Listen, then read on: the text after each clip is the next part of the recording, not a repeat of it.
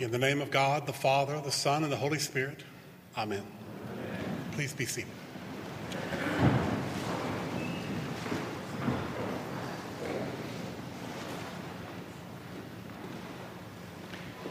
Jesus is fairer.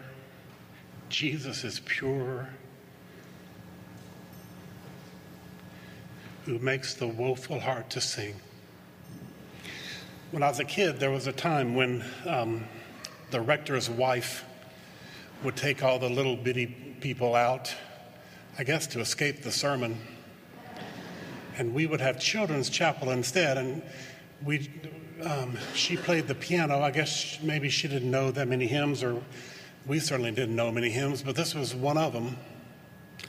And I can still remember Miss Helen with her pillbox hat and little veil playing the piano and scowling at us when we did not sing. Jesus is fairer, Jesus is purer, who makes the woeful heart to sing.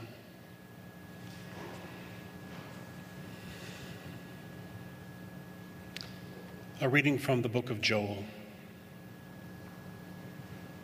Blow the trumpet in Zion, sound the alarm on my holy mountain.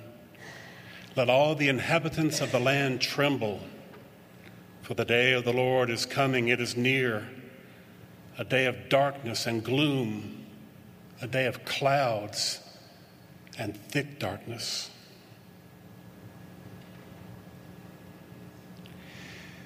Yet even now, says the Lord, return to me with all your heart. With fasting and weeping and with mourning, rend your hearts and not your clothing. Return to the Lord your God, for he is gracious and merciful, slow to anger, and abounding in steadfast love. Jesus is fairer, Jesus is purer, who makes the woeful heart to sing. In one paragraph in the book of Joel, you have two apparently, seemingly different ideas. The day of the Lord is coming. It is near, a day of darkness and gloom, a day of clouds and thick darkness. Be scared. Be very afraid.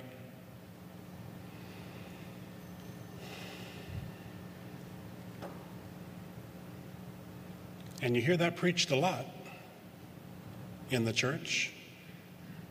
Be scared. Be afraid. My absolute all-time very least favorite song that we sing at Christmas, a children's song, no less. You better watch out. You better not cry. You better not pout. I'm telling you why. And then apparently a different path. Yet even now, says the Lord, return to me with all your heart, with fasting and weeping, with mourning. Rend your hearts and not your clothing. Return to the Lord your God, for he is gracious and merciful, slow to anger, and abounding in steadfast love. So, what's a preacher to do? Which of those paths should I lead us down?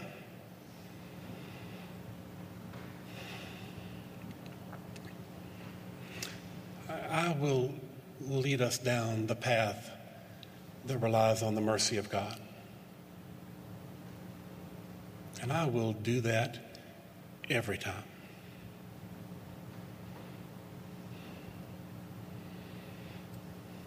I'm going to tell you a story. Some of you have already heard it. I'll make it a little shorter so it's not too much of an imposition. It's one of my favorite stories. And it's mostly true. The morning after my brother and the kids in the neighborhood and I blew up Mr. Florian's mailbox with two M80s. M80 is like a super duper firecracker that completely destroyed his mailbox and the mail therein. The next morning, I made myself walk across the street up onto his little stoop, and I almost rang the doorbell.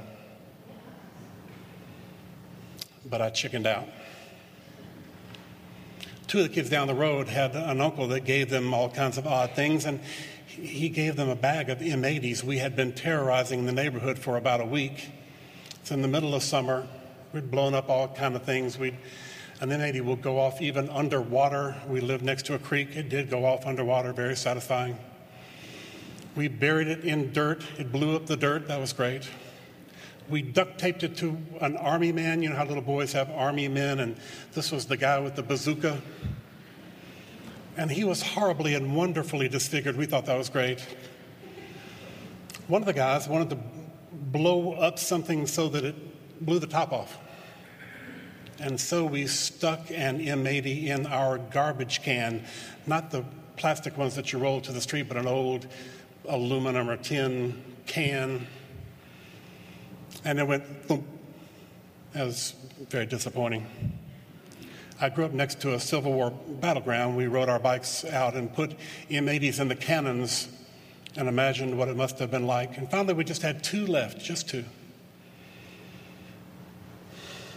We thought about putting both of them in that same garbage can and lighting them together. But we were afraid that it would be disappointing again, and somebody suggested, I hope somebody else suggested, that we should maybe open a mailbox. Johnny, my next door neighbor, said that that was a violation of federal law, but we ignored him and called him a sissy.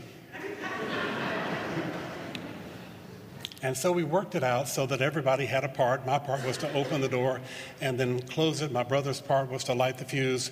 The two guys whose uncle had given them the explosives threw their things in there at the same time. And when we did all that, I opened the door and saw that there was some paper inside, but it was too late because my brother was already lighting the fuses. We threw the M80s in the mailbox, closed the door, stepped back a couple steps. There was a huge roar. And the mailbox, not only was the door open, but the side had come up and it was all twisted around, and there was paper floating down from the sky. Some of it was on fire. And we did what every self-respecting boy has done all through history. We ran for it. And my brother started telling me right then, they can't pin this on us. Nobody saw us do this.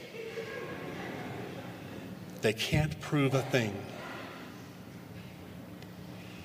He's about 4 years older than me, and I kind of, whatever he wanted to do is what I did. He invented this elaborate story about how we told our mom we were going down into the woods and we'd been gone all day. It wouldn't be uncharacteristic for mom to not remember something that her sons had said, and so we thought that was as good an alibi as we could come up with. My dad came home and saw the destroyed mailbox. He saw Mr. Florian examining the mailbox and came and talked to his two sons, and we denied it. My brother did all the talking. We were down in the woods. It wasn't us. Dad knew the whole time. My brother suggested, well, maybe it was lightning. It's in the middle of the summer, not a cloud all day. It was one of those miraculous lightning bolts that you hear about.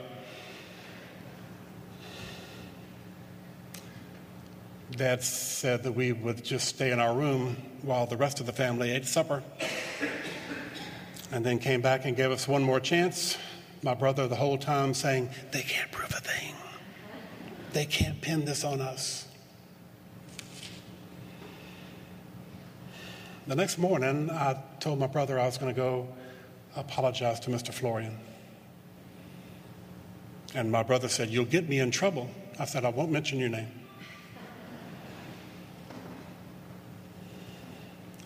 And I went across the street and almost rang the doorbell. And then I heard that whispering voice, they can't prove a thing. You can get away with this. So I started walking back to our house across the street, filled with people that I loved, who I'd been lying to and hiding from.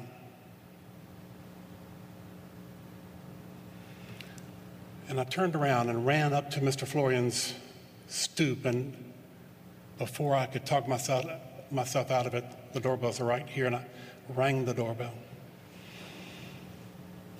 Mr. Florian came to the door, big, tall, skinny man with white crew cut. And he looked down at me and said, "What?"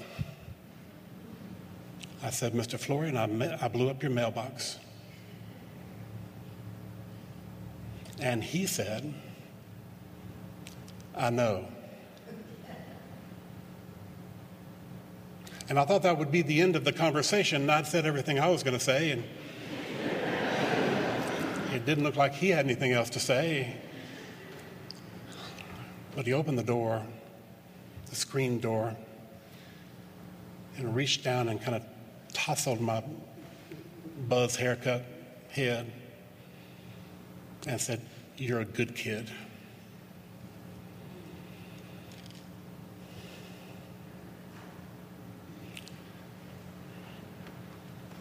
I think that's the point of Ash Wednesday and Lent.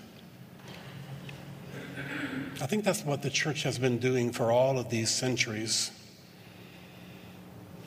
is realizing that we need to go across the street and ring the doorbell. Not so that we can inform God what we've done. I'm sure and I believe and I trust that God will look down upon us in mercy, and whatever we say we've done, he'll say, "I know." And I also believe in the mercy of God. And through the blood of Jesus Christ our Lord, God reaches down and tussles our head and says, you're a good kid. You're a good kid.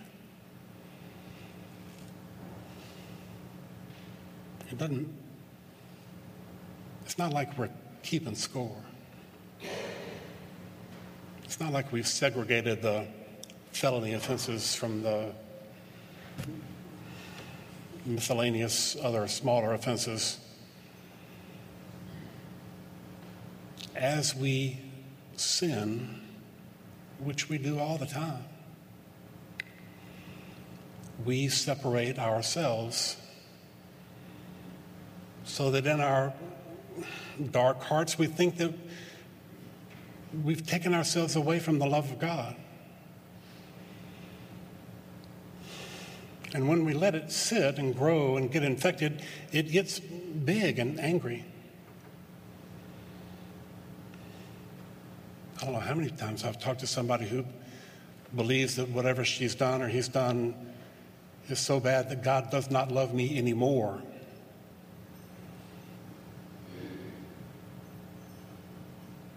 And I try pastorally and patiently and lovingly to say that's the most ridiculous thing I've ever heard. That God does not love you anymore. Have you done something so bad that your mother will say, I don't love that kid anymore? Well, your mom might be mad, might be hurt.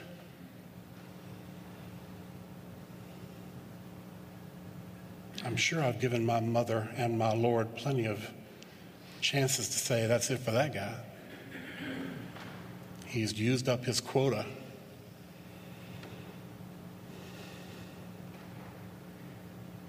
But I think there's no limit to how much a good mother loves her children. And I think that God loves us more than our mamas.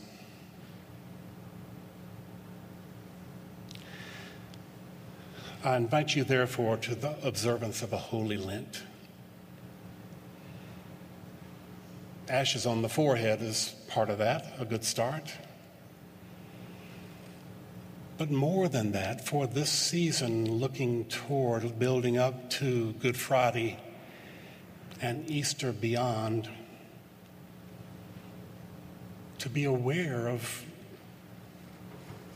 those burdens you carry that you need to let go of, that separate you from the love of God, not by God's choice, but by yours, by mine. I invite you to go over there and ring the doorbell and present yourself broken and sinful.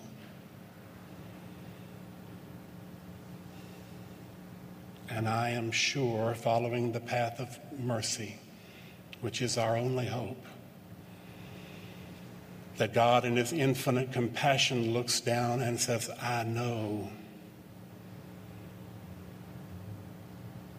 you're a good kid.